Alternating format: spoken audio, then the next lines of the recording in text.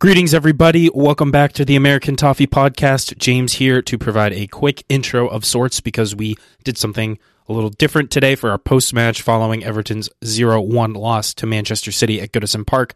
We have a two-part episode. The first piece is a quick interview with Bridget Bryson of the Atlanta Evertonians, talking about the Everton Stakeholder Steering Group, which is a group that is representing the fan base as a whole in their efforts to instill fan representation at the board level of the club. So we spoke with Bridget about a survey that we want you to all take regarding just soliciting feedback for the group as they engage in conversations deciding how this fan representation will look as it develops. And we get a really good insight into how the process has worked thus far, as well as next steps. So definitely check that out. And then we did a Twitter space. Alex and I hopped on following the match. We talked with a bunch of fans who gave their takes on the match. It's a little bit of a different post-match. So let us know what you think of it, if you enjoyed it. As always, as a reminder, please subscribe to the show and leave us a rating or review on your platform of choice. You can find all the links to our show and social media in the description, as well as the link to the survey. And we put timestamps in there so you can jump around if needed. And without further delay, into the intro.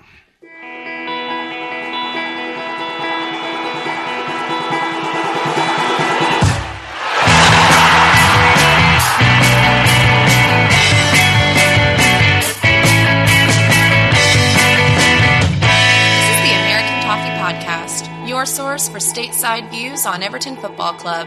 Hosted by Alex Johnson, James Boyman, and Ryan Williams.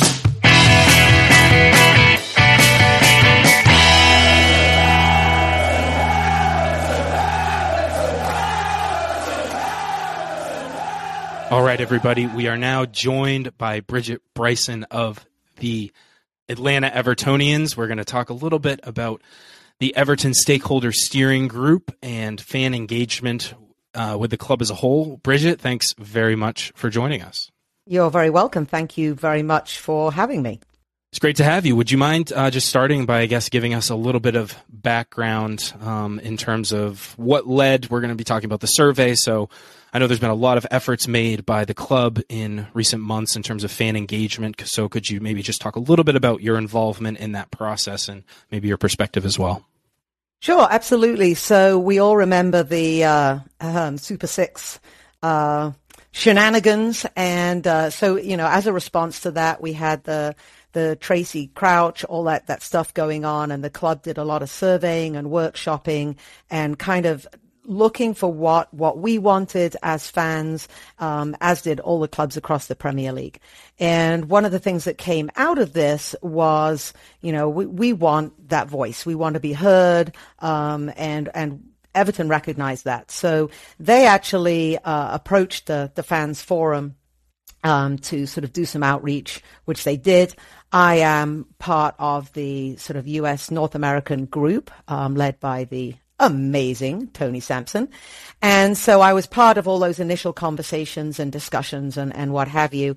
And as the fans forum started getting all this information, taking all this, they presented it, and I wasn't a part of that, presented it to Denise, and she kind of came back to them and said, hey, I want you to go into this deeper. I want you to look into maybe developing something, surveying the fans, and so on and so forth. And the fans forum, you know, they're a fantastic organization, and I know they come in for some criticism sometimes, but when you see what they do, it strikes me as a little unfair at times, but they were like, this is beyond us. We need to go out, we need to form a group, form a committee of stakeholders and really make sure that everyone's voices are heard. So in order to do that, they reached out to groups that are very representative of many Evertonians. So instead of a bunch of individuals who might care deeply and passionately about the club, they reached out to groups of people who were going to be representatives. So, for example, EDSA, the Disabled Supporters Association, as well as the Fans Forum themselves, of course, the official supporters groups, the Heritage Society. I'm going to make sure I don't miss anyone, the fan supporters organizations. And they also got representations from Asia, from Europe, and from North America. And how I became that person representing an entire continent Well, I said I would do it. That's pretty much how I got picked. Basically, on our group, we discussed, we had a workshop to discuss it, and it was sort of put to the room who would like to represent us. And after a beat or two of silence, I said, sure, I'd be happy to do that. And it's been an amazing experience. First of all, being on a committee with such passionate Evertonians, such a really, sort of diverse group of people, ages, variety of needs and priorities, and even just the fact that we all agreed was quite something to me. And, one of the criticisms of the group early on was sort of lack of speedy communication as to what we were doing. And the problem was we weren't 11 individuals with an agenda. We were people who were literally going out, discussing, and coming back to our groups, getting feedback, coming back to the group, discussing, going back to our group. So even though obviously I would have opinions at our meetings, I was always very cognizant I wasn't representing Bridget. And so it was very important for me, whether it was to just go on our WhatsApp group or whether it was literally at sort of our monthly leader calls. And then how each individual leader from the different North American supporters groups interacted with their own group, that was up to them. I would just listen to the leadership group and I would take that back. So basically, we've been discussing for a long time, and we ended up coming up to the club with 2 proposals. And that was kind of the silent period, was where we were trying to come up with proposals to go to the club.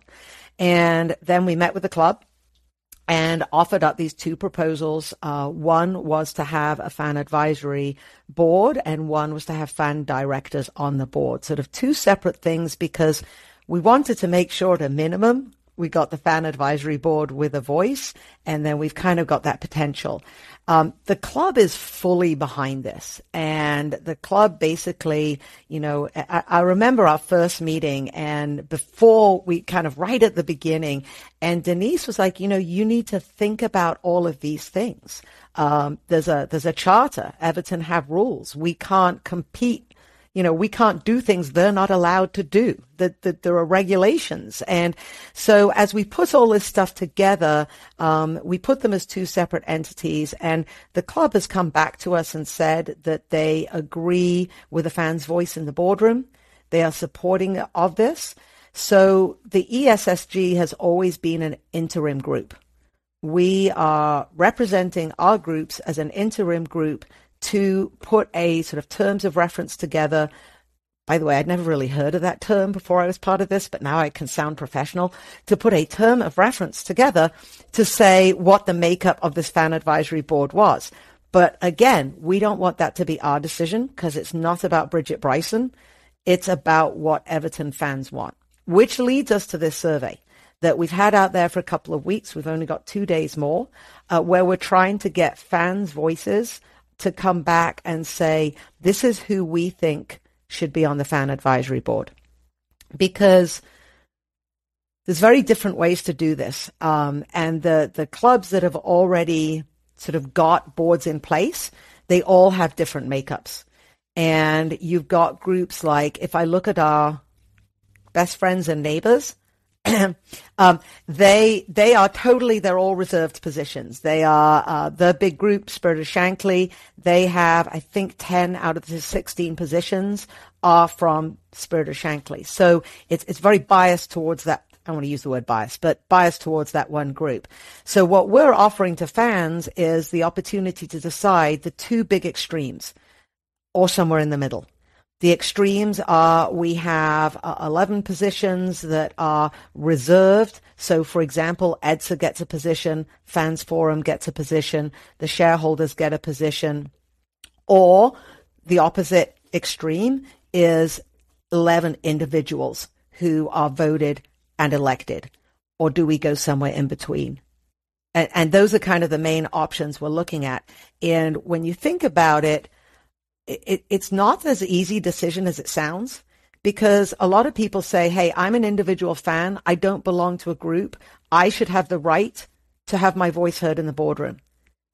And I don't think anyone disagrees with that. But then on the other hand, you say, yeah, but you're one person.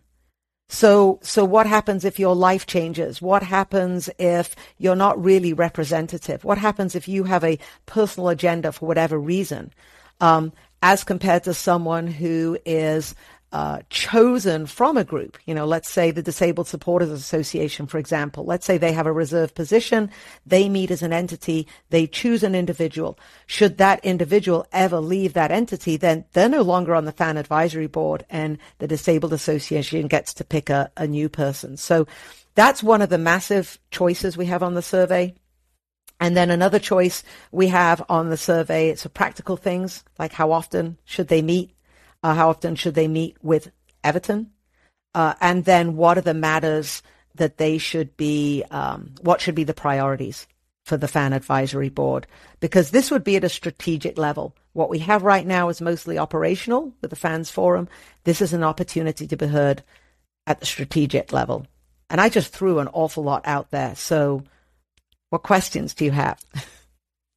Sure. So, I have some initial thoughts. One is, it's very encouraging to hear, the amount of work that's been going in from all the fans, and B, the level of support that this has within the club hierarchy. And it should come as no surprise. A club like Everton, the People's Club, aptly named, is trying their best to go about this in the right way. Right. Some other clubs, you take the example of the stadium where there was endless consultation, making sure that they got it right. And it seems like they're taking the same approach here. And you mentioned, some of the frustration maybe by the lack of communication. This stuff isn't easy. You're building groups. You're trying to build consensus among people who have, differing views. And the Everton fan base is incredibly diverse. We've got people all over the world with different perspectives, different voices.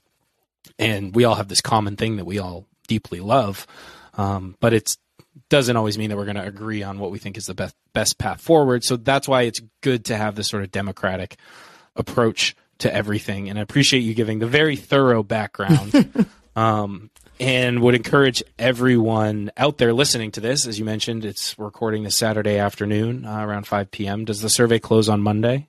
The 28th. And okay. I think it's key because,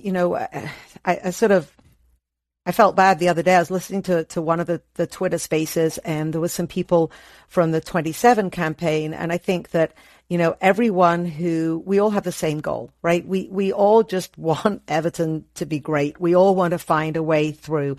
And I've had some conversations with some people in the 27 campaign, and whether we want to go through the same, whether we see the same route or not, that may be where it's different, but we have kind of those same goals and intensity. And anyway, this individual was sort of getting berated, if you like, by the Twitterati for a lack of communication at a certain time. And sometimes it's not easy to communicate because, quite frankly, there's nothing to communicate. What's going on is such a deep discussion that there's nothing to say. And so that was kind of a very difficult patch when we first got the Twitter. I had one of the fortunate jobs as being part of the communication group and responding to some of the tweets. And that, well, as you know, that was just a joyful experience when there was a lot of sort of negativity. But we kind of rode that storm, I feel. And because I am, again, I told you before we recorded, Tony calls me the most optimistic Evertonian he's ever met.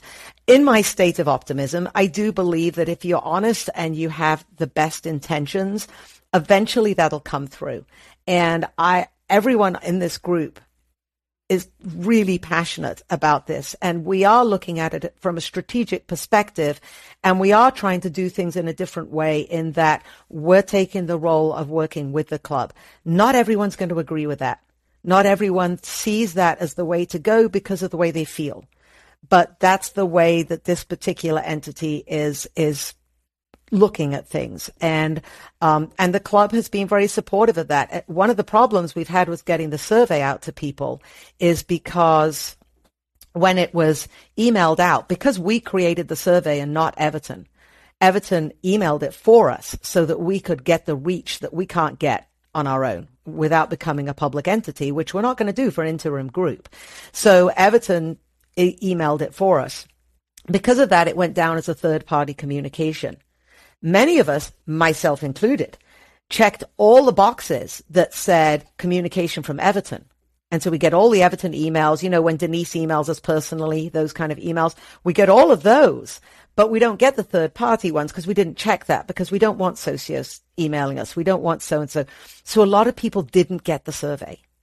And so because of that, if people didn't, they need to follow the instructions, which is to go to the contact us with Everton, put in the member number. You put ESSG as the ESSG survey as the subject line, and then they will get that sent to them. But they need to do that like today, because it takes about 12 hours for that survey to come back to you. And every survey is individualized to ensure that it is legitimately and genuinely an Everton fan who is responding. And we'll definitely put sort of those steps in the description of the episode as well if you didn't follow along. But encourage everyone. No, it's okay. Unfortunately, it is a little bit of a task to go in. It's not incredibly straightforward, but I think it's a very worthwhile cause and extremely important to the future of Everton. The engagement with fans. We've seen the incredible strides that have been made in terms of engagement with us as North American supporters groups, and foreign fans, as well as the level of, resolve and commitment to really hear the fans out on various issues. And I think, though people may not agree tactically with how some of this has gone down or some of the approaches, I think you hit it right on the head, Bridget, when you said everyone has the same end goal and that they want to see Everton be great. We may not have the same methods, but I think in the end, that's what we all want. And if we can unite around that common goal, it can only lead to positive things, as long as you mentioned, everyone has good intentions. So, like I said, we will put the description or the steps to get to the survey in the description of the episode if you want to check that out. Alex, you have any thoughts, I guess, as your perspective as an American Evertonian in terms of fan involvement? Anything you want to add here? Yeah, no, just a thanks to Bridget and team.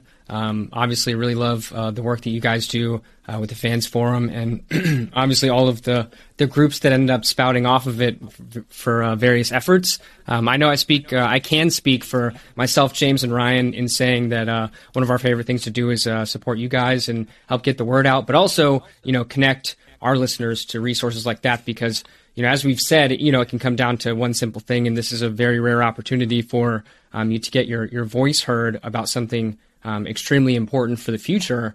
And I know if you're an American Toffee, you feel very, very compelled to hear your voice heard, because it's very hard to feel vindicated sometimes over here across the pond. So just want to say again, thanks, Bridget. Thanks, everyone else. Tony, obviously, we appreciate it and enjoy it. And we're obviously going to have the link, as James said.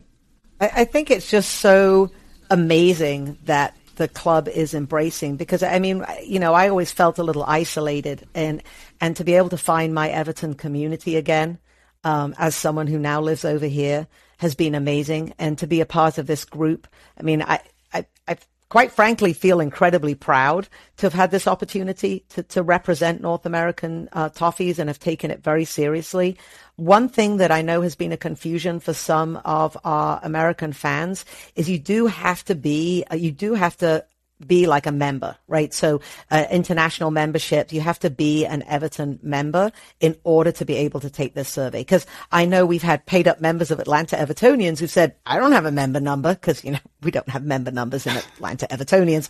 And so it's like, well, you have to have a member number, and that is something that people need to be aware of.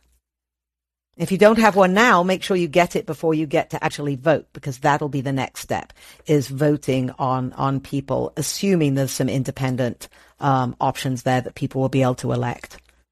Yeah, it's very similar to the vote. I recall vividly when Tony was looking to be involved in the Fans Forum. It's the same process. You have to have your member number, all that sort of stuff. So unless you keep it on like a Post-it note pinned to your computer monitor, you may have to go dig that up. But definitely do so, because this is so very important. it's our opportunity to really make our voices heard at the highest levels of the club. And I know all of you out there have a lot that you think about and a lot to add. So I hope that everyone who's listening to this will go and do that, as I will be doing shortly following this recording. Good. Excellent. Everyone just needs to have their voices heard. There is even a box there for comments. We've had some people who've actually literally written like an essay, which is actually fantastic. I mean, because it's sometimes you just don't know how to have your voice heard. And we are going to be reading every single one of them. We are going to be taking this. We take this very seriously. We're volunteers and we do this because we love our club. And this is again, that's why it's a third party communication. This is our survey and it's something that we're taking very seriously and, really want the fans' voices beyond our own groups to be able to do the best thing we can for our club. Absolutely. And the famous saying goes, football's nothing without the fans. I think in a season like Everton have had, the fans have been one of the few truly bright spots, the way the community has come together in times of hardship and pain that this club sometimes brings upon us. But again, Bridget, really appreciate your time coming on and promoting this. One last time, everyone listening, go take the survey, check the description for the steps to find it, and do that before pause the episode because we're about to get into the next segment, which is the Man City post-match reaction.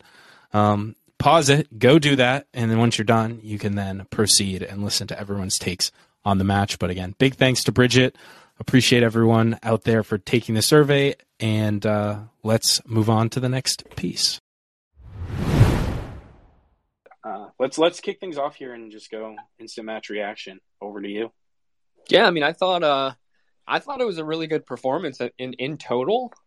I was glad we saw like Doucouré come back and had a 3-man midfield, and I thought that I thought honestly all three of the midfielders were quite good, and it looked like we were able to play them to their strengths more, if that makes sense. The team press looked really, really good, especially in the first half before we were tired.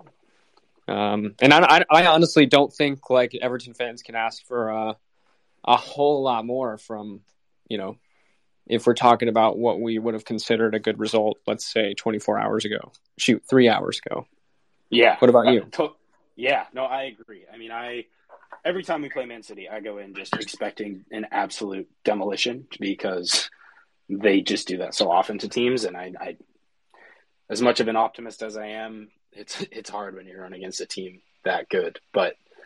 And then you get to halftime and it's level and you're like, okay, maybe he got a result. And then, John Joe Kenny gets the chance. We had a couple other chances.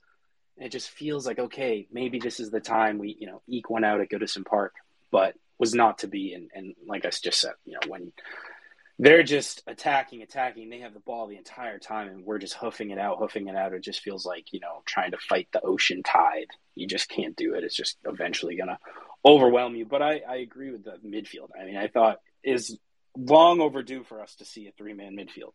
We finally see it. We finally get Doucouré back and we really have the personnel to be able to play that.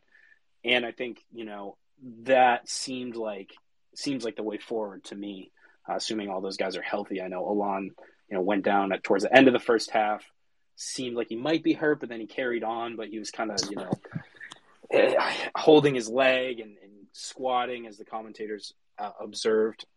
So hopefully, we escape with no injuries, but it's just demoralizing when really, especially the first half, they didn't have a sniff. And then we just kind of put our tail between our legs and seemed like the entire second half we were playing for the 0-0. And I thought there was an opportunity to maybe get one past them. And, then you sort of shore things up and look to see out the result. Well, that, and, I think a lot of people, we expected that this was going to be the match that we've seen like Dominic Calvert-Lewin closer to 100%. And then next thing you know, you hear that he's out for 10 days and he's not participating at all. And I greatly feel like that, that impedes our ability to perform. And so performance without him compared to what we thought, who we thought we could have had available was also a huge factor too. Yeah, that's a really good point. I mean, I think it'd be interesting to see what the team would have been had DCL been healthy. Because you probably drop a Iwobi, but I thought he was actually pretty solid today for the most part until he was just – both him and Gordon were played for like 20 minutes after it was obvious that they were absolutely gassed. And I think that was part of kind of the tactics of the match and why we were so pressed the entire second half was like, when is Frank going to make a sub? When's Frank going to make a sub? Eventually he does, but it of course felt like, you know, the opportunity had passed for us to really like catch City off guard and put one in the back of the net. Yeah, I found that interesting too, now that you mention it, because Gray was getting ready, I think, a little bit after the 60th or around the 60th, right? And the next thing you know, as you said, I think that's around the time when we weren't sure what was up with Alon. And next thing you know, Van de Beek kind of came off the worst in a challenge. And it looked like he had to change decisions and bring on Dele Alli, which, I think we were all hoping maybe he had a bigger impact. But of course, it's another match in which, City dominated possession. So not too much opportunity for him, unfortunately. Yeah, 68-32 possession in favor of the Citizens. They also had, just a quick rundown, 13 shots to our 6. Most of those in the second half. 8 on target to 2 on target. 17 aerials, 1 to our 7. We did out-tackle them 21-17. And we dispossessed them more 17-13. So, I mean, all stats that are kind of indicative of the match that it was us on the back foot. Off the ball quite a bit, having to pressure. But as you said, I thought some of the pressure, the selective pressure, which is something I really liked from Frank Lampard, is like having the team pick their spots to really ramp up the pressure on the opposition. And again, the first half, like they were pretty horrible. We made City look very pedestrian, but you can only do that for so long with the side of their quality. And when they're bringing in Mahrez, Gabriel Jesus from the bench, and we're bringing on Anwar El Ghazi. It's like, what exactly are we supposed to do here? And actually, really before, go ahead. I was going to say, before we start bringing some friends up to speak as well, I feel that I have to give a shout out to John Joe Kenny, because I think he's been really, really good since he's had to step up in recent weeks. And today, specifically in the first half, as with pretty much all players, I thought he had a really, really good performance. I agree, man. I mean, going up against Phil Foden, who we were saying it on the Discord, incredibly, incredibly punchable face on that kid. You wonder why he's getting in altercations in nightclubs or whatever. It's like you can't be walking around with a face like that. But obviously an incredibly talented player, and for John Joe to be out of position and largely keep him contained, though he did get burned a couple times. I really liked the kind of double teams that we were putting onto City in the wide areas and denying them some of those spaces that they really like. When they get in the final third, their ball movement, even though there's not a lot of space to exploit, they seem to always be able to find those pockets of space. But in the first half, they weren't. They weren't able to do that. So, again, 45 minutes, 60, 70, 80 minutes of a strong performance isn't enough to get anything from the match for Everton. But I will say, and this may come back to haunt me, that if we play like that at home the rest of the season, I think it's going to be really difficult for us to do the unthinkable and obviously go down, which is the looming fear for all Evertonians around the world. But Alex, any final thoughts? We do want to get as many people on stage to speak as possible and get the ball rolling here. Thanks for indulging us in our little pre back and forth. But Alex, any final thoughts before we start rolling here? Nah, let's get rolling. Hey there, Rob. Hello. How you doing? I am fuming. Straight up fuming. So the excuse I heard after the game from the refereeing panel is there wasn't clear enough evidence to overturn the decision and give it as a penalty. What clear evidence do they need? It's not like it's a corner and there's 15 people inside the box and it's all melees. There's no one around him. He's made his body bigger. The player knows exactly what he's doing. At this time, it's just blatant cheating from the FA. They just want to script it so it's a big title charge and a title race between the top two. And it's the same few teams getting decisions week in, week out. And I'm getting sick and tired of it. Football is dead. It's dead in the bin. And then also, Paul Tierney was also told, you can't, you're not allowed to go to the monitor because you haven't you haven't asked to come to the monitor. So the VAR told him he can't come because he weren't asked. He weren't told. That's like in cricket, a soft signal, and like the umpire saying, "Oh, can you help me out with the catch in the deep?" And then turn around and saying, "No, we can't help you because you've not given us a soft signal." The whole thing's just complete and utter farce. And the sooner these sick clubs off to their own league, the better, because it's just a joke. They're all shitting on the rest of the 14, and I'm getting tired of it. It's just corruption. Well, the interesting thing about that, Rob, is on the NBC broadcast, or I guess, Peacock, right? Even Tim Howard, they were speculating that it was due to the fact that Richarlison was allegedly offside in the build-up. However, the only camera angle I ever saw was definitely not favorable for him and his positioning. And they never drew the lines, showed a still figure, or anything at all. Yeah, I heard that they said it was offside in the build-up, but again, why weren't we shown the VAR decision of the offside? Why is that all kept quiet? Because every time there's a big VAR call, they seem to show it on the TV, them doing the lines. They didn't even show it once on the TV.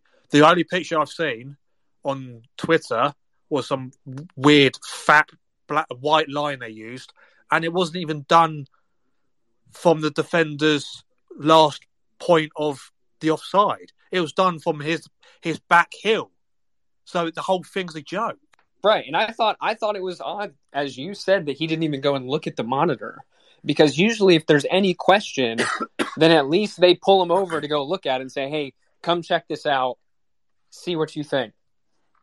And I don't understand why the Premier League itself has such a hard time with the implementation of VAR itself, because we see other leagues do it competently every week. Seriously, every week. Yeah, I'm usually not one to, lean towards the conspiracy, but then you have stuff like this happen, and it's like, what is the explanation other than pure corruption? Because it's the most obvious penalty call in the history of penalty calls, uncontested play, hits his arm, hits his elbow, and somehow, some way, they find an excuse to not give it. And it's, as always, against us and in the favor of one of the big six, and they always get these, and it never ends. And, it would have been, I think we deserved more from this game, but on that specific play, when there's no one around, and we're not really like threatening to score or anything, it's not off a shot, it would have been kind of hilarious if that's the way we equalize and scrape over with the point. But again, I thought it was so obvious. I was waiting for the inevitable call, and then it doesn't come, and the commentators have to provide this weird explanation, like you said, Rob, where they don't even show the actual replay that supposedly he was offside. They don't show it because they know they're in the wrong and they know it's fixed. Because 9 times out of 10, when it is, they will show it live on TV. They didn't show it because they knew they got it wrong. Like they say, it's not enough evidence. I mean, how many cameras do we need in a stadium for you to have enough evidence? I can understand, like, maybe the player was, like, contested for the ball and, like, he was nudged. There was no one around him. The ball bounced and it spun. Like, he even lets the ball bounce in front of him and he still makes his body bigger unnaturally to control the ball. It's blatant cheating. And he knew it too, right? He knew it. You can tell by the reaction. Yeah. If you play and watched football yourself, I've played football myself, and you can tell when a player knows he's been done. You can tell the way. Even look at the reaction of Stones behind him. He sticks his arms up like, "What have you done?" Even Stones knew he cocked up. But aside from that, Rob, I mean, the performance overall. I know when calls like this, it kind of takes the center stage. But overall, besides that one specific moment, how did you feel about the performance? Oh, the performance was great, minus the Michael Keane incident, which was just heels caught with his weight, flat-footed. That's probably a matter of fatigue, where he just physically can't move his legs. I can imagine if that was the 20th minute, it's probably a bit of a different story. When the 82nd minute, you've been chasing the whole game. I can understand how he's done that. It is poor, but it's understandable. So it's gutting in that regard. But the performance, we play like that for the rest of the season, we'll be fine. I know the table doesn't look great, but we've got 3 games in hand against Leeds and 4 against Brentford, I think, we'll be fine. But at this current time, I'm just still fuming. Just fuming. There he is. Hey, James. Can you hear us? Hey, yeah, can you guys hear me? Yeah, loud and clear, man. Perfect. How you doing? I don't really want to harp on I'm sure plenty of people will be talking about the offside handball call for a lot. I think the team played real well.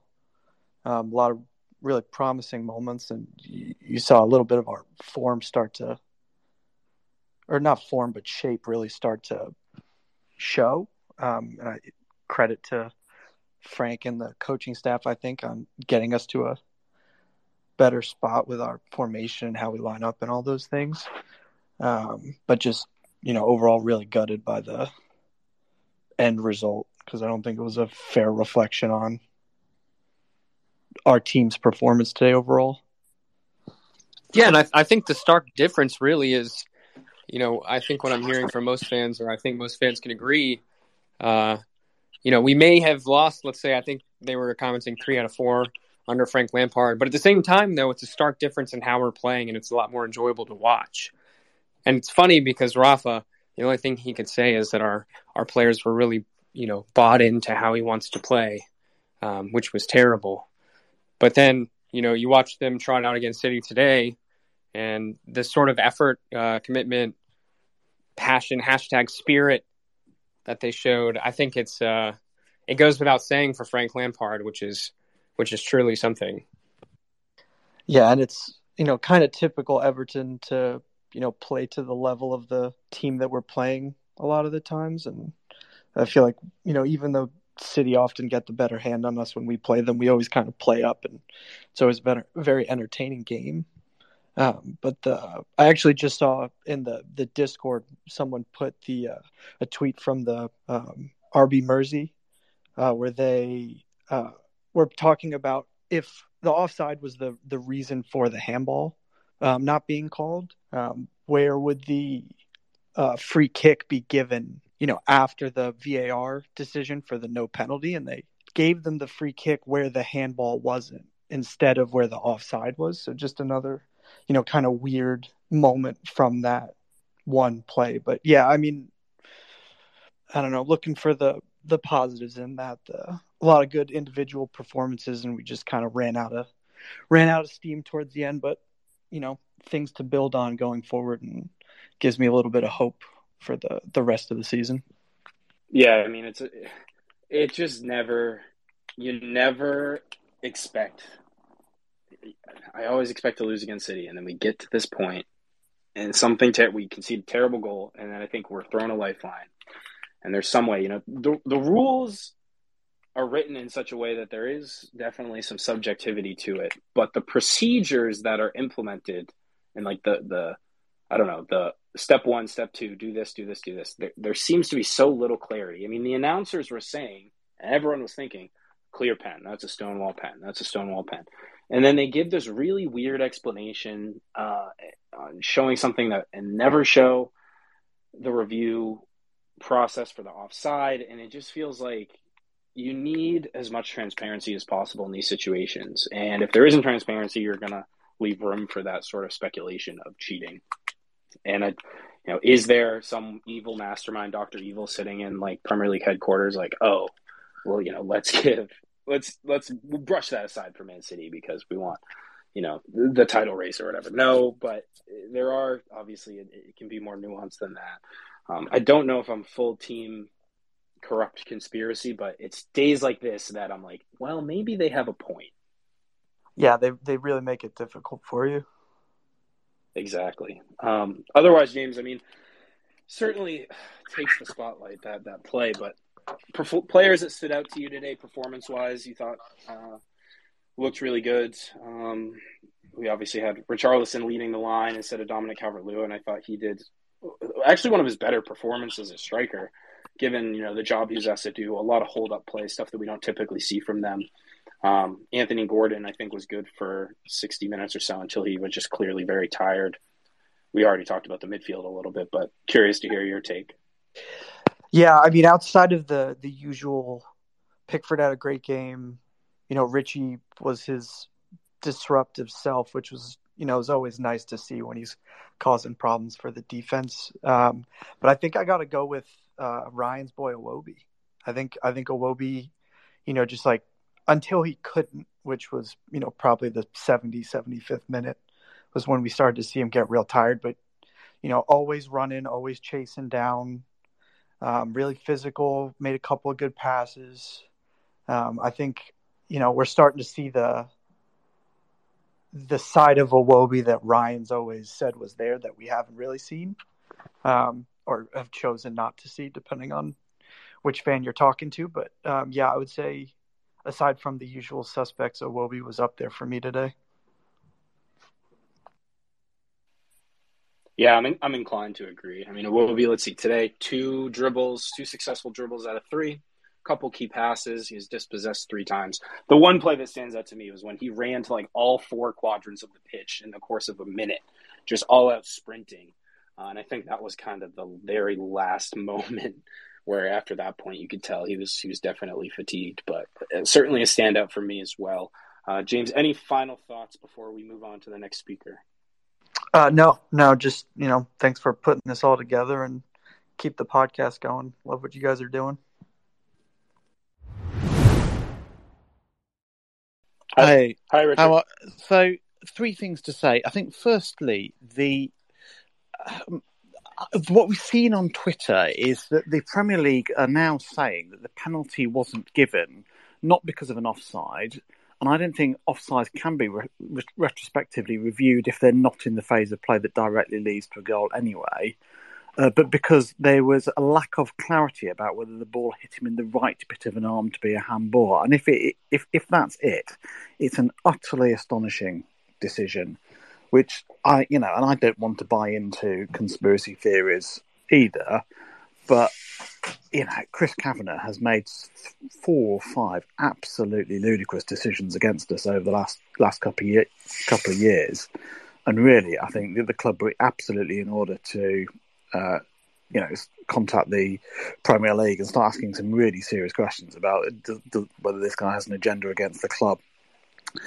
Second thing I want to say is, we lost the game because of a really bad mistake by Michael Keane, who I thought, other than that, was actually pretty good. But it's a story of Keane and Holgate's time at the club that they're always prone to make mistakes. We know they lack concentration, and it's a sorry story really of why when we're playing our 3rd and 4th best centre backs, they're not up to this level, and that's one of the reasons why we're still. Although I don't think we're going to go down with performances like that, and we're clearly a million times better under Lampard than we were under Benitez. We're still on 22 points at this stage of the season. But the third thing I want to say is much more positive, which is the move to 4-3-3, which lots of people, including your podcast and many others as well, have been calling for some time. Really worked. I thought Alan was outstanding, and Decore and Van der Beek were really good as well. I think it clearly worked, and against any lesser team than City, we'd have got something from that match. And there's a lot to build around there, but keeping those midfield 3 fit or integrating Dele Alli into it, I think gives us a lot of confidence that we can get out of this mess for the rest of the season, and then start to build on it for next. But all of us calling for a move to 4-3-3 should feel pretty vindicated this evening. Yeah, totally agree with that. And I think on your point about Dele Alli too, I personally have been really wanting to see a little bit more of him. I mean, I don't think anyone expects him to be a world beater in the next 3 months or so at a new team and a new club, possibly in a new role or whatever his role may be, because we've seen Frank play him in a couple different roles in the substitute appearances. But I'm hoping that soon we'll see him start a match, because I think, with Donny going down and the big questions between, how do you fit Dele Alli and Donny in the same team? And then naturally we saw him switch Dele for Donny on at whatever, the 60th, 65th minute. Although he played Dele at left wing in a substitute appearance recently. So I'm definitely keen to see how Dele is used, but I also think that he could turn into a really good player for us. Oh, absolutely, and in truth, it may end up being a short-term problem anyway, because I can't see how we've got the money to sign Van der Beek at the end of the season, even if he wants to come to us. But but you're right. I mean, there's a lot of hope in the Dele Alli signing. I think he's potentially an outstanding player.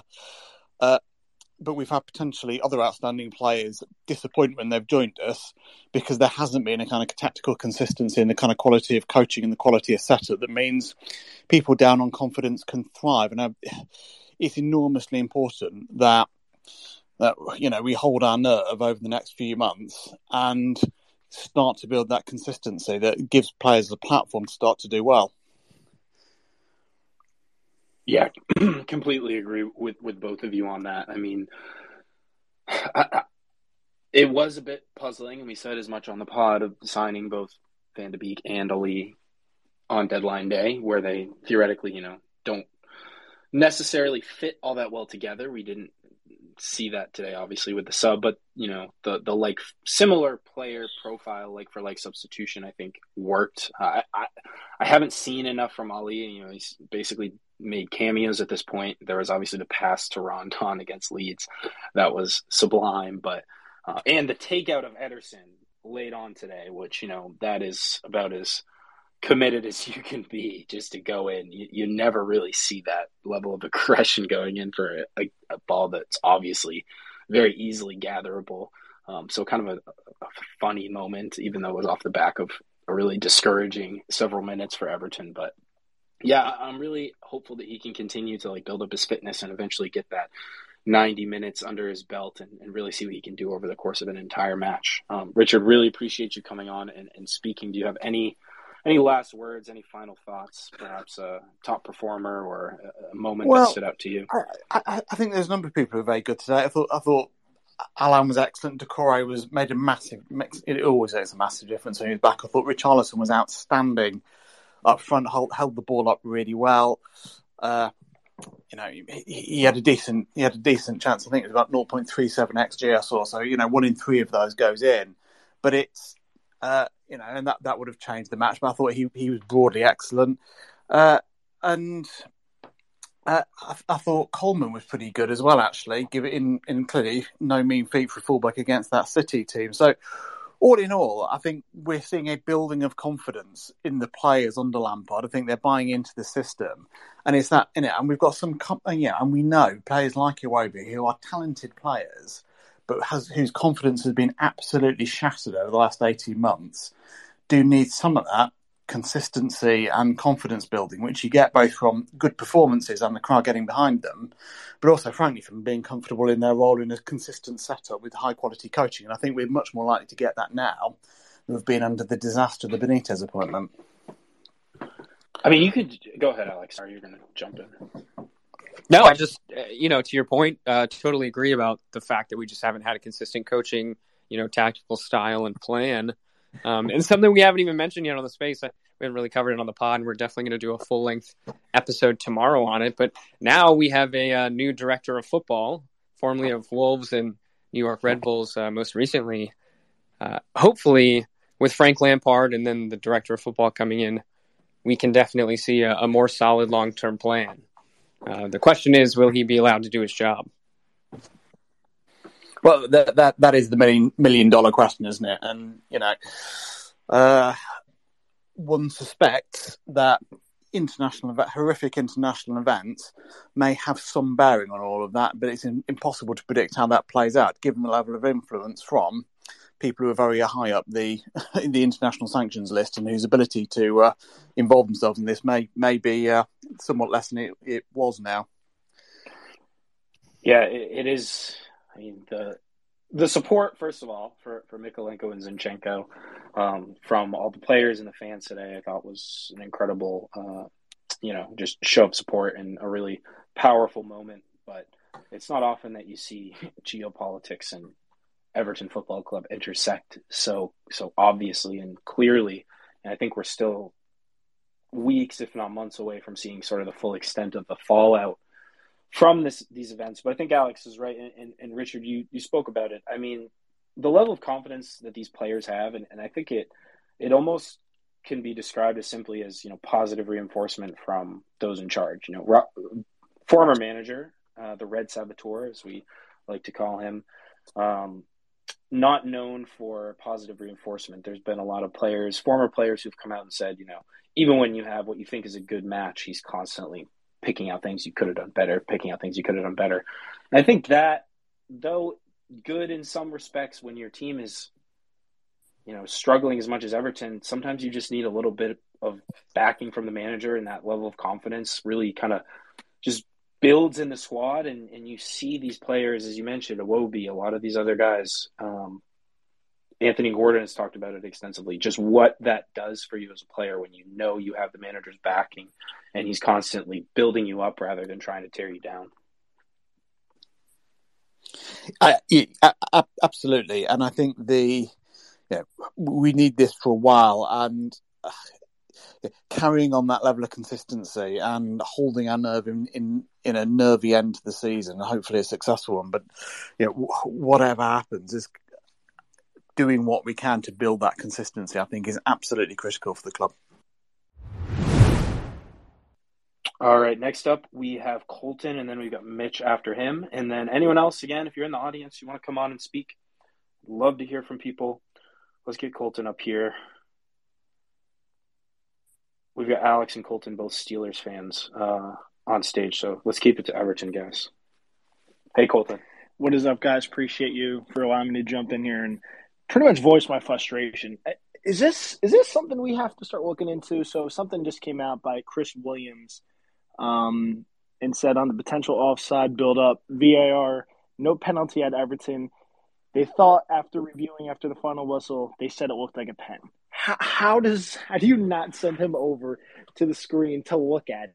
And what had nothing to do with offsides is what it's looking like. And the fact that all this stuff is coming out after that, VAR saying, you know what, it looks like a pen.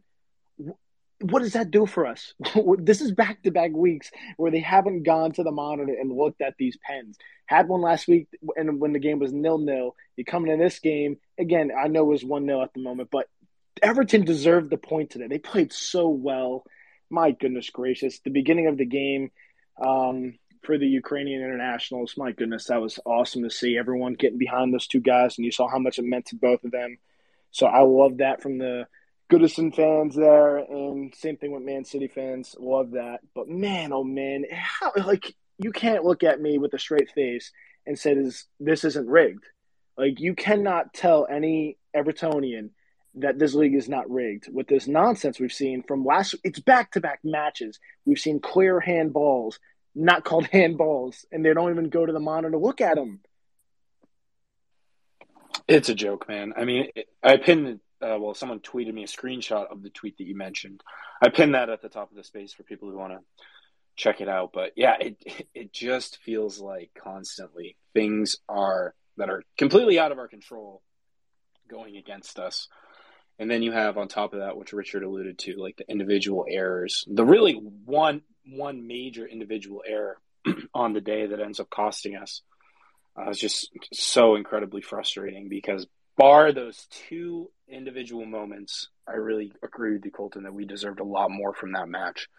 And you're going to have a lot of really angry, frustrated Evertonians. And hopefully the club hierarchy are just as upset about it as we are. And they'll start to, make some noise with the influencers in the Premier League. Although, not much has come from it thus far. So I'll refrain from being too optimistic there. But Colton, besides the frustrating individual moments, who stood out to you today? Who do you think performed well? Any other moments of the match that you stick vividly in your head? I think Alan was great back there, and that's what's the thing. I think he's playing back there, and we're not seeing. I know we're now listening to the space here for a little bit, and everyone's kind of crying for Dele Alli to come in there. And trust me, we saw the cross you'd mentioned just before to Rondon a few matches ago. The talent's there with him, but Donnie's really good defensively as well. And you saw, he had a great play also inside the box to get that ball. That's probably going in for a goal if he doesn't get his foot on that and kick that out of there. But I thought Alan was fantastic. My goodness. I hope he's okay. I know it looked like he was battling through something the whole match. So I'm hoping he's okay and we don't see anything. And man, Decore being back. Oh my goodness. I was shocked he went 90. and he was booking the whole time. There was no nonstop movement from Decore. I love seeing him out there, and I'm excited for the next few weeks. But it's just, I don't want to go back to the frustration, but it's just there. Like, you come out with this stuff after the match, and it's like, what does that do? We're in a relegation battle. We can take any points we can possibly get. And the fact that it's like, oh, sorry, we might have messed up on this one. Oh my gosh! But yeah, Allen, Decore were definitely there, and then everyone else. I thought everyone was great, other than Michael Keane at the end. And that's hard to say because they did play so good. But Michael Keane there again, the stinker, and I feel like it's always him. It's just like he's so much bigger than Foden. If you can't get your leg out there, box him out. Like, you do a basketball box out and box him out, and do not let Phil Foden get there. If you cannot get your leg out, box him out. Let Pickford get on the ball. I thought every single person was great in the match today, to be honest with you. But Allen's definitely my guy. Yeah, Colton, I just want to touch on your point about Decore, too, because I was definitely surprised at how well he did after returning from injury. And I think it definitely comes down to it, and same with Alon, because it's something that we talk about extensively on the podcast, in recent months. But Alon was kind of sitting a little bit more, and Decore was able to play a lot more box-to-box with more freedom and get more involved in the attack because we had three bodies in midfield. And kind of the same with Donny, which I felt like both were kind of maximized in how we were able to use them. Obviously, that's that with the context of the fact that City had a ginormous amount of possession. But I think that the role itself and the players that he has around him kind of allowed him to play that well. And so I look forward to see how consistently he performs that way in the future. I'm just constantly amazed by his energy levels, like, especially as the game gets in, and when everyone else is dead on their feet, it's like Decore always has that little bit left in the tank to, like, I mean, in the 80th, 70th, 80th minute, he was leading our press from the front and just everywhere constantly. And it's clear how much we've desperately missed him in recent weeks, that presence in midfield. So hopefully he can stay healthy, because I think he, honestly, maybe more than anyone else, is going to be key to the remainder of our season, because his ability to just be in every part of the pitch, disrupting, especially when a game like this where you call for a lot of movement off the ball, he's your guy to kind of piece everything together, and definitely a leader as well. Everyone's calling out Alon. I do want to say, did pick up another, maybe a little bit of a silly yellow for the dissent on what was a pretty obvious foul, but just nitpicking at that point, because otherwise he was truly excellent. Ended with 4 tackles, 91% pass success, a key pass, couple dribbles. I mean, his ability to escape pressure too was incredible. Decore, 2 tackles, 1 in aerial, a couple dispossessions, 82% pass completion, 1 key pass. And just, all around critical performance from the midfield. But Colton, before we let you go, before we move on to Mitch, any final words for all the people out there listening? They're going to have a huge march. I know you guys mentioned it. I said in the comments following the last match we had, and that ended up on the podcast. But man, they have to have a huge march. When you look at their march, there are some games they need to win. And to be fair, they can beat Tottenham.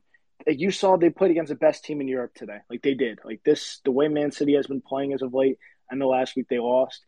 I expected Everton to get shellacked today. I was expecting a 3-0 loss. Man City needed the points with Liverpool coming back in the mix.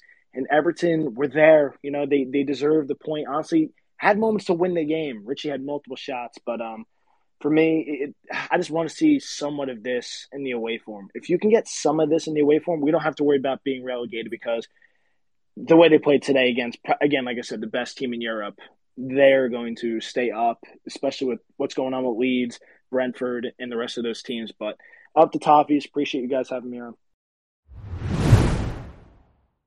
All right, there we go. Can you hear me now? Hey, Mitch. Yeah, I can hear you now. How you doing? Hey, great. First time on the space. I've been a relatively recent joiner of the community, but I just want to highlight that I love what you guys are doing, because it's been very good for my mental health to have other Toffees to talk to through thick and thin, especially thin recently.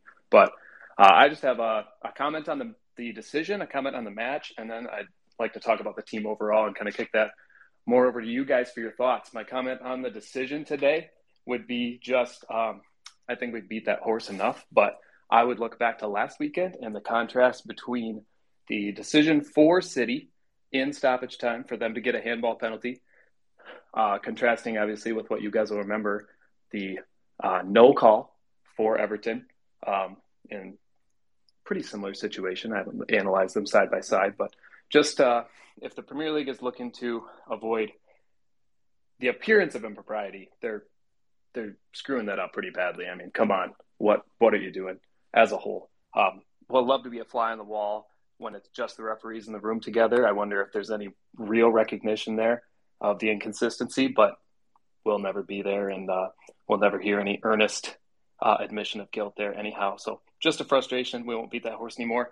As far as the match, I don't know if any Everton player had a perfect game by any means, but together as a squad, we just frustrated, like Colton kind of alluded to, one of the best teams in Europe, certainly the favorite for the title still this year. And we frustrated them for 90 minutes and gifted them a goal. So that's pretty impressive. We especially took it to them in the first half. I will withhold judgment on whether it was mentality or just tiredness that kind of ate at Everton in the second half, but pretty impressive overall performance regardless. I want to talk about the midfield, though. Talking about the team, ad nauseum, we have talked about the midfield. We've for months and months and months. Supporters have said, why are we playing two? We finally got three in the midfield today. We've also talked, at least in the Discord recently, about not having a true six, not having a true ball winner, a defensive midfielder who can hold us together and allow the rest of the midfield to get forward. And yet, today we played what maybe some would say is our preferred three-man midfield for the first time. We've got Van de Beek out there, along with Alan and Doucouré, who are a little more comfortable with each other. And that was an impressive defensive display, again, against a team who's very fluid in the midfield, very dominant in most of their matches. And again, we frustrated them for 90 minutes and just kind of gifted them a goal. So I would be curious if today's game changes your guys' thoughts or assessments at all of our midfield options, of their ability to actually defend competently in the right pairings. And I would highlight that Frank Lampard up to this point has suffered from a small sample size as far as understanding what this team is capable of, especially implementing his instructions. But what do you guys think about the potential that we have to improve just by changing our setup and adapting to the games properly now that Lampard has some players back and knows what they're capable of? Go ahead, Alex. You want to take a stab at that? Yeah, I mean, I will say, something I noticed throughout the match with the three-man midfield and in terms of defending was, I saw Van de Beek a couple times, like man marking, just following Kevin De Bruyne in that half space. And I noticed, the reason why he was able to do that was because Gordon, and then obviously on the opposite side of Iwobi, were tracking back well enough and pinching in to where we had more numbers kind of on the outside. So in reality, and this is just, what I thought I perceived, it allowed the central midfielders to kind of defend in the middle as opposed to always being stretched so much. I mean, obviously at some points, then you saw them charge out kind of vertically for a press and that sort of thing. But I thought that really, helped us a lot. I think that also kind of lent itself to the fact that, the commentators mentioned sometimes we would get the ball forward, Iwobi, Gordon, whoever, Richarlison, and they had no one even near them. And that's also a byproduct of defending in that way, which, I mean, is to be expected, because we're not gonna essentially leave a bunch of space and a bunch of gaps and only have 8 players behind the ball against Manchester City. But, to your question, I feel like it's very, very promising, especially when we see that midfield three for the first time against a team like City, and they performed the way that they did. I thought they were good defending. I thought they were good in transition in general, holding the ball. No, I haven't peeped the stats for holding the ball specifically, but I'll say that as my eye test.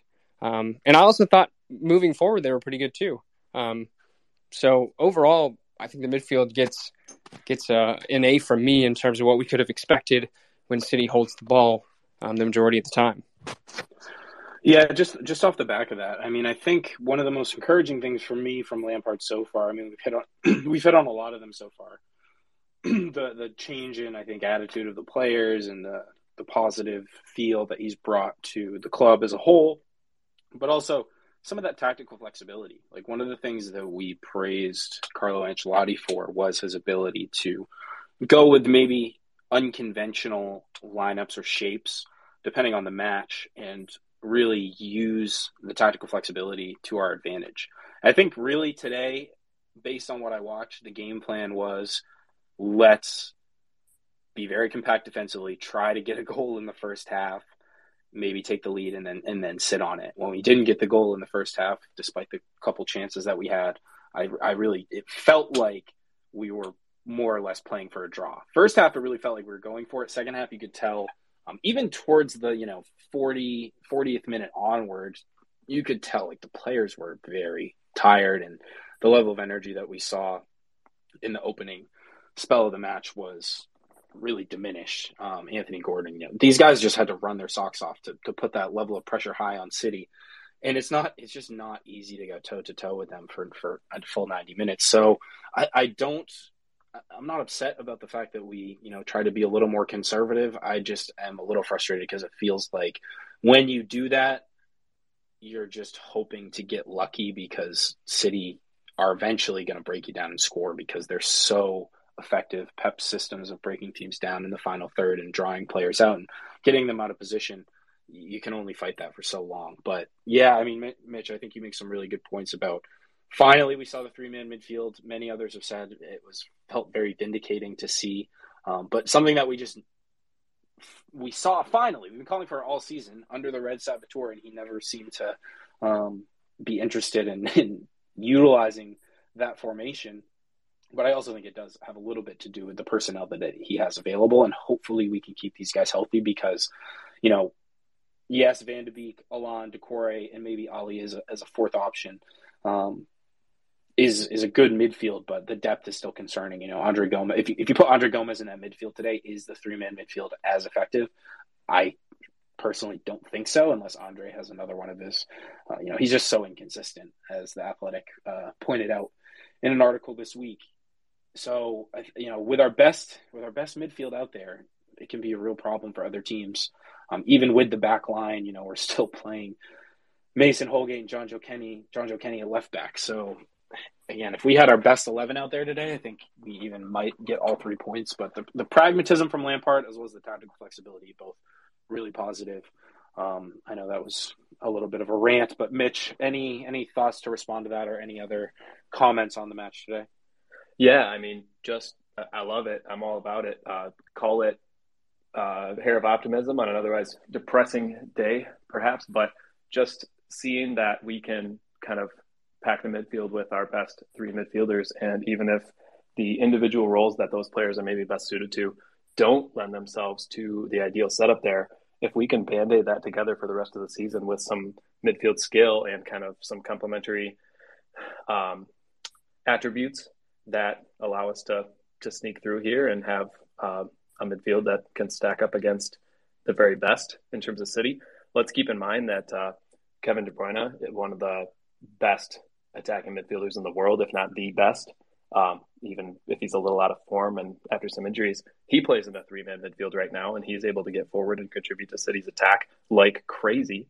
So it doesn't seem unreasonable to expect our more talented attacking talents, getting a little more of Doucouré's late runs into the box, a little more of Allan's link-up play, box-to-box. Obviously, Van de Beek has a lot to offer in those situations. So it's, like you said, vindicating, and I would say, cause for optimism for sure after today. So really a nice takeaway, a nice ray of sunshine into the otherwise dismal refereeing that we were subjected to today. All right, we've got Blue Nose 1878, who's been waiting for a while. Then we'll get Dylan up, regular on these spaces, hear what he has to say. And then again, if anyone else wants to come on, we'll probably get one more person up before we wrap things for the afternoon. Let's get Blue Nose 1878 in here. And I pinned the tweet to the space, but I want to read it out for those who will be listening later. Frank Lampard, following the match, coming out with some very strong comments. I think embodies a lot of what Evertonians are feeling. He said, there's no doubt, there's no probably to it regarding the penalty. He said, we've lost a point when we're fighting for our lives through a professional who can't do their job right. It's incompetence to get it wrong. really love to see Frank putting the referees on blast there. And with that, we're just waiting on Blue Nose to connect here. Would love to get his thoughts on Lampard's comments and then the match as a whole. Well, James, I've got some comments on it real quick while we're Please, waiting for him yeah. to connect.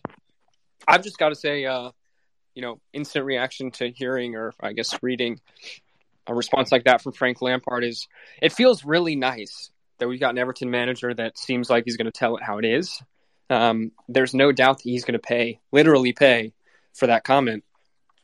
But someone's got to say it, and I think shine a light on it. And, I don't think there's, people talk about how referees are treated, I guess, in many different ways. But, like, there's no other avenue in order to really put scrutiny because, obviously handling it internally, the FA have not fixed the problems. And so I think that, at this point in time, public pressure has to continue to ramp up. And so it seems like a good, strong response from Frank Lampard. And it's a lot better than, maybe tiptoeing around it or saying, I couldn't see every angle, because there are other managers in the past that maybe would have responded in that way. It's an incredibly hard job to referee at any level, much less the, top. But that doesn't excuse these repeated, horrible missed calls. And it's, as you said, it's great to have Frank calling it like it is. All right, we've got Blue Nose up here now.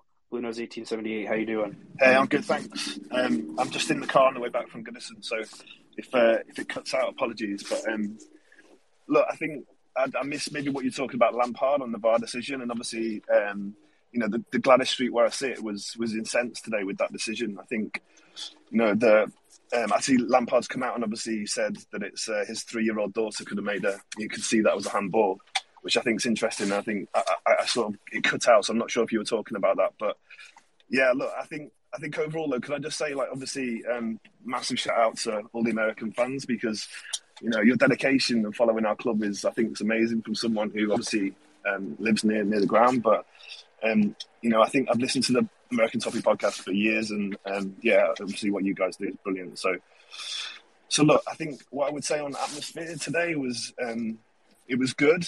Really good, but I think if I compare it to Leeds, I think the crowd was a little bit apprehensive, maybe just because it's Man City, and obviously in the Leeds game we were absolutely on top of Leeds in terms of the crowd playing their part. But I think obviously in the first half we shook City, but in the second half you could see that obviously City took hold of the game. So look, and then I think the other points I just wanted to make was around the Iwobi sub. The Iwobi sub should have come probably about 10-15 minutes earlier, because you can see he was gassed. But I also just want to touch on Keane. I think, Michael Keane, there's too many times over the past 4 years that we've talked about Michael Keane making errors. And I remember actually when Lukaku played against Keane the year before we bought Keane, and if you remember when he played for Burnley, Lukaku absolutely skinned him. And I said when we bought him that I wasn't convinced, and here we are 4 or 5 years later, and it's a poor reflection really on Marcel Brands and the club not making the right decisions at centre back, because you look at his, he's a 28-year-old lad, way too fragile mentally, and he needs to really show much better quality at centre back, and I think that's a big challenge for us in the summer. Is we need more consistent cover for Mina, but we also need a replacement for Keane. So look, guys, I think I'll just end on saying the board obviously now needs to try and we've got obviously Spurs up next, and I think we need to try and keep our fingers crossed to see if we can get a result away. But that week when we play Watford and Newcastle and obviously Burnley, that is a massive week in our season. So yeah, hopefully we'll be okay. Yep, really. First of all, appreciate you listening to the pod, and appreciate the very kind comments. Really great to hear your perspective. I'm just going to mute you real quick.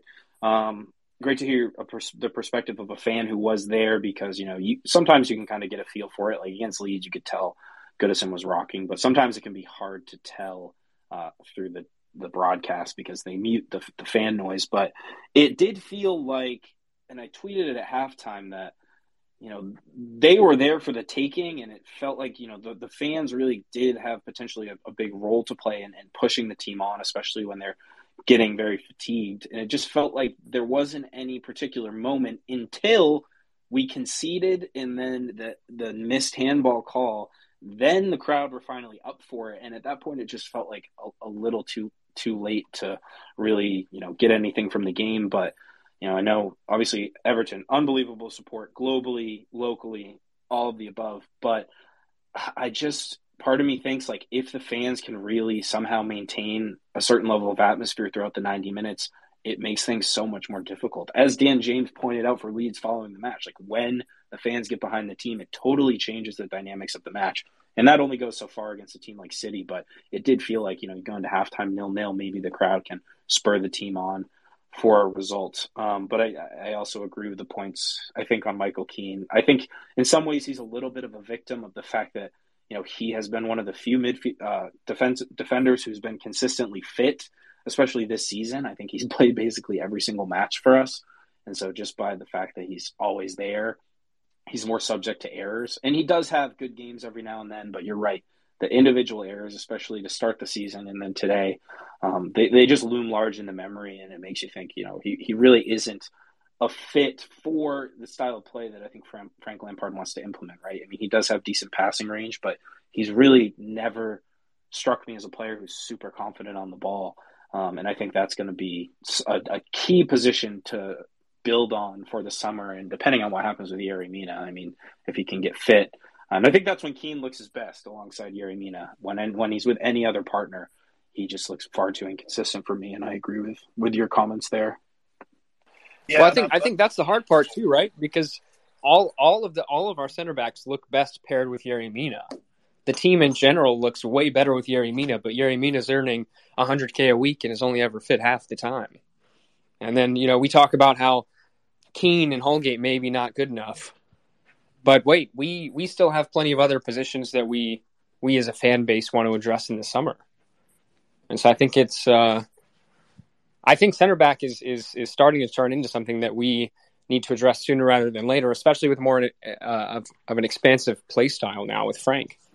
Yeah, I think like you say, we need to, I think, in my personal opinion, we need two centre backs in the summer, because Holgate, has been okay recently, but his consistency's been poor as well. And I think, that's definitely a point for us. Just back to your point on the crowd, when they scored, the crowd reacted because we played well, and because obviously then we felt like we should have got something out of the game. So the crowd were then on top of the players and backing the players to try and get back in the match. And obviously that's when the VAR incident happened. But I think I just come back to that point, is that at home to Leeds, all the crowd are on top of the players and on top of the Leeds players, because we should be beating those teams at home. I think the today was just a little bit reflective of maybe, the atmosphere was really good, but I think nowhere near what it was at Leeds, because it's just that little apprehension in the fans' mind around the fact that this is Man City and it's a tough game, eh? Yeah, no doubt, and I think that's definitely a fair perspective and point.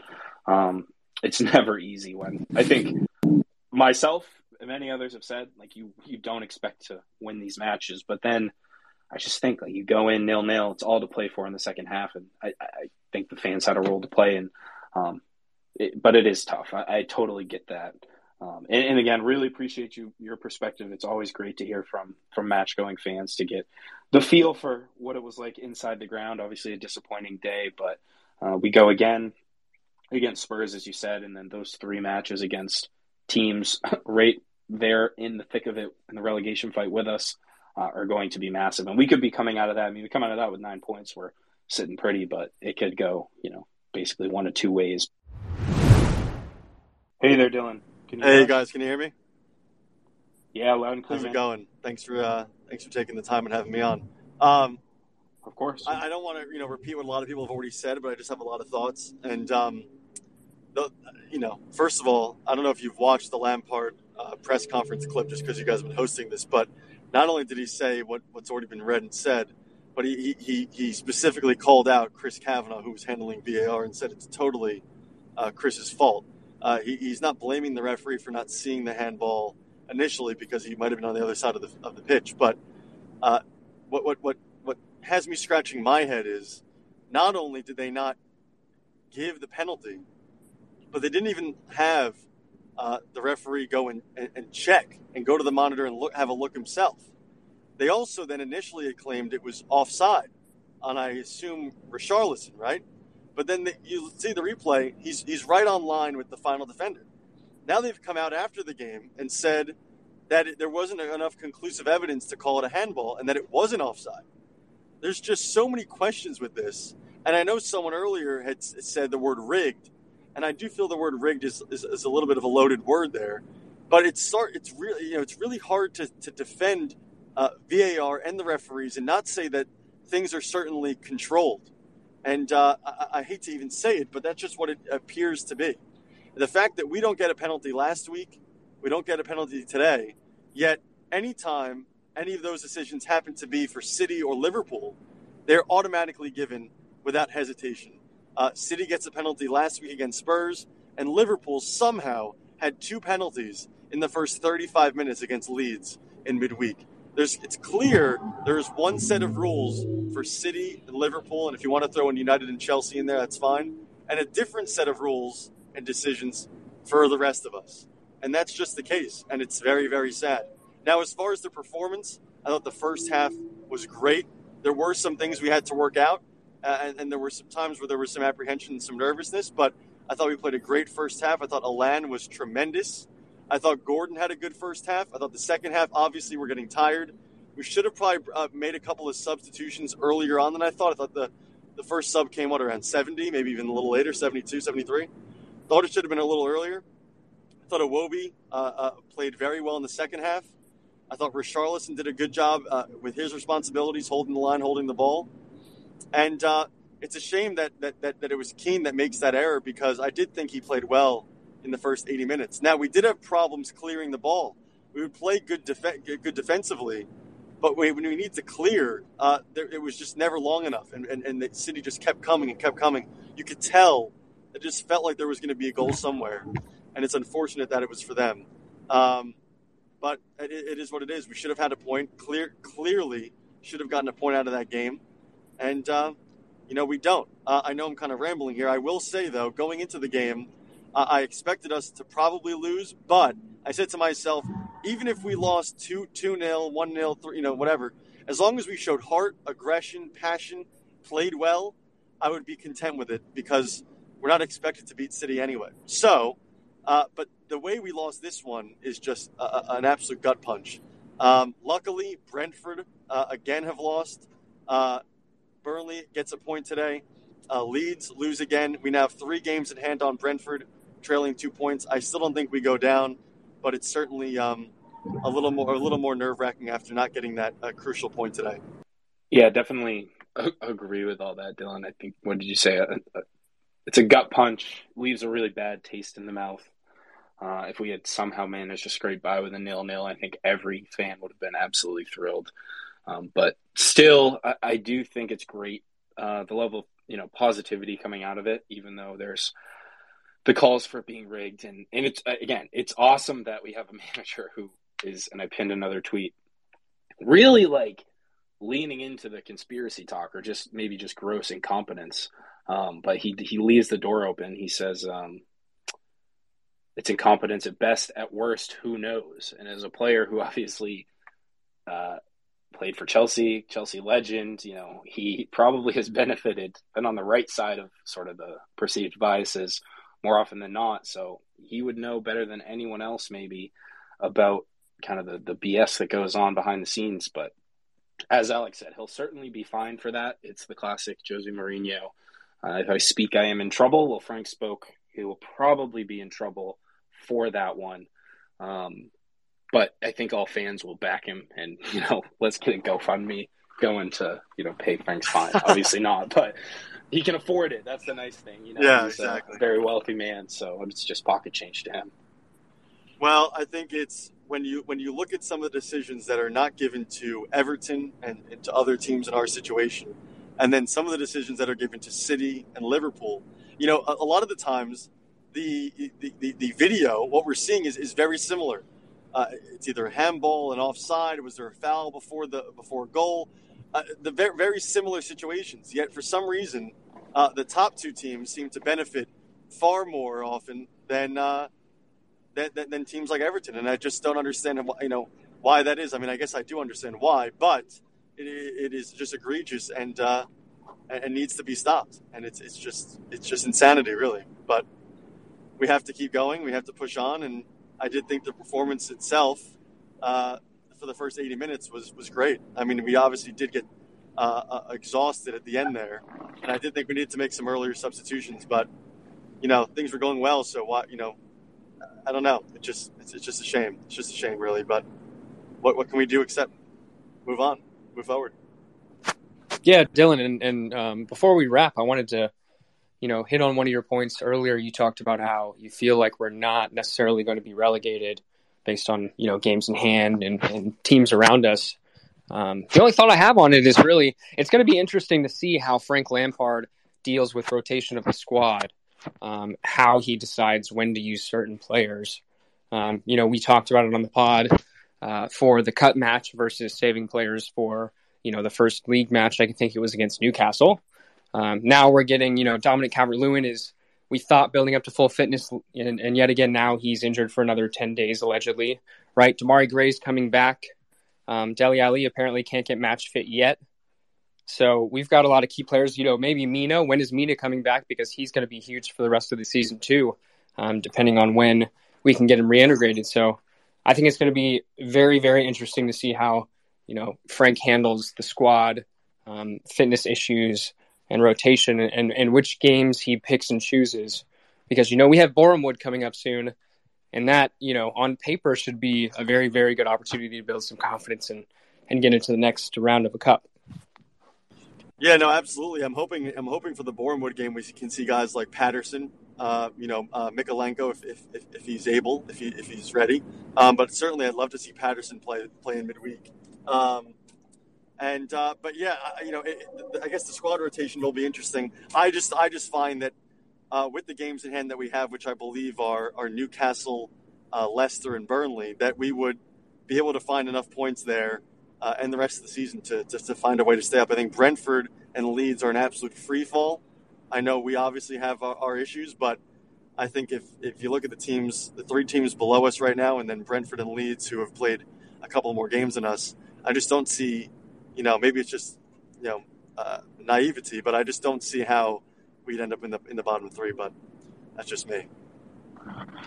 No, I think you're right, Dylan. And I think, I'm glad that this loss, and, anytime we lose to City, we've done plenty of, Alex and I and Ryan have done plenty of pods following losses to Manchester City over the last few years. It's nothing new to us, but it's never quite as demoralizing as a loss to a Southampton. And it's good to see that, the larger fan base seems to be maintaining that level of optimism. What I'd say is, there's no doubt in my mind that we shouldn't get relegated. We're better than our current league position. We're better than most of the teams around us, in my humble opinion.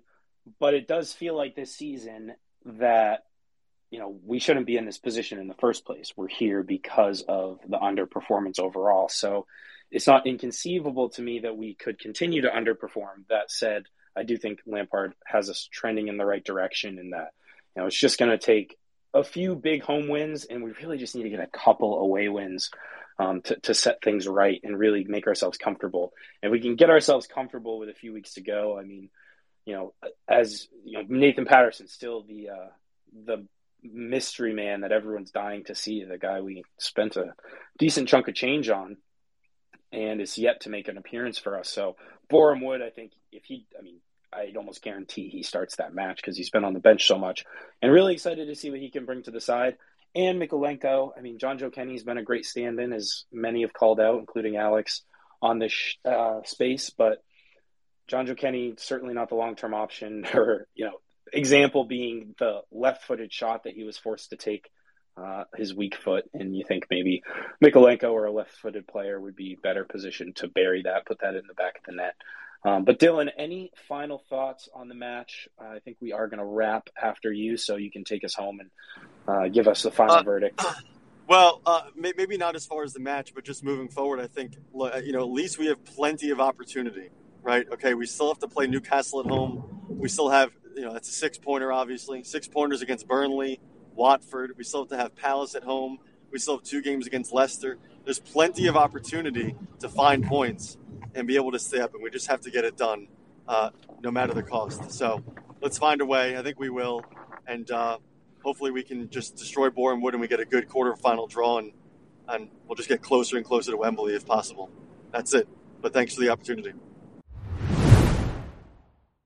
So I think that's going to do it for us on this. Alex, do you have any final thoughts? I think it's good to maybe look ahead, thoughts on the remainder of the season. I guess, do you echo everyone else's opinions that feeling pretty comfortable about our prospects of safety?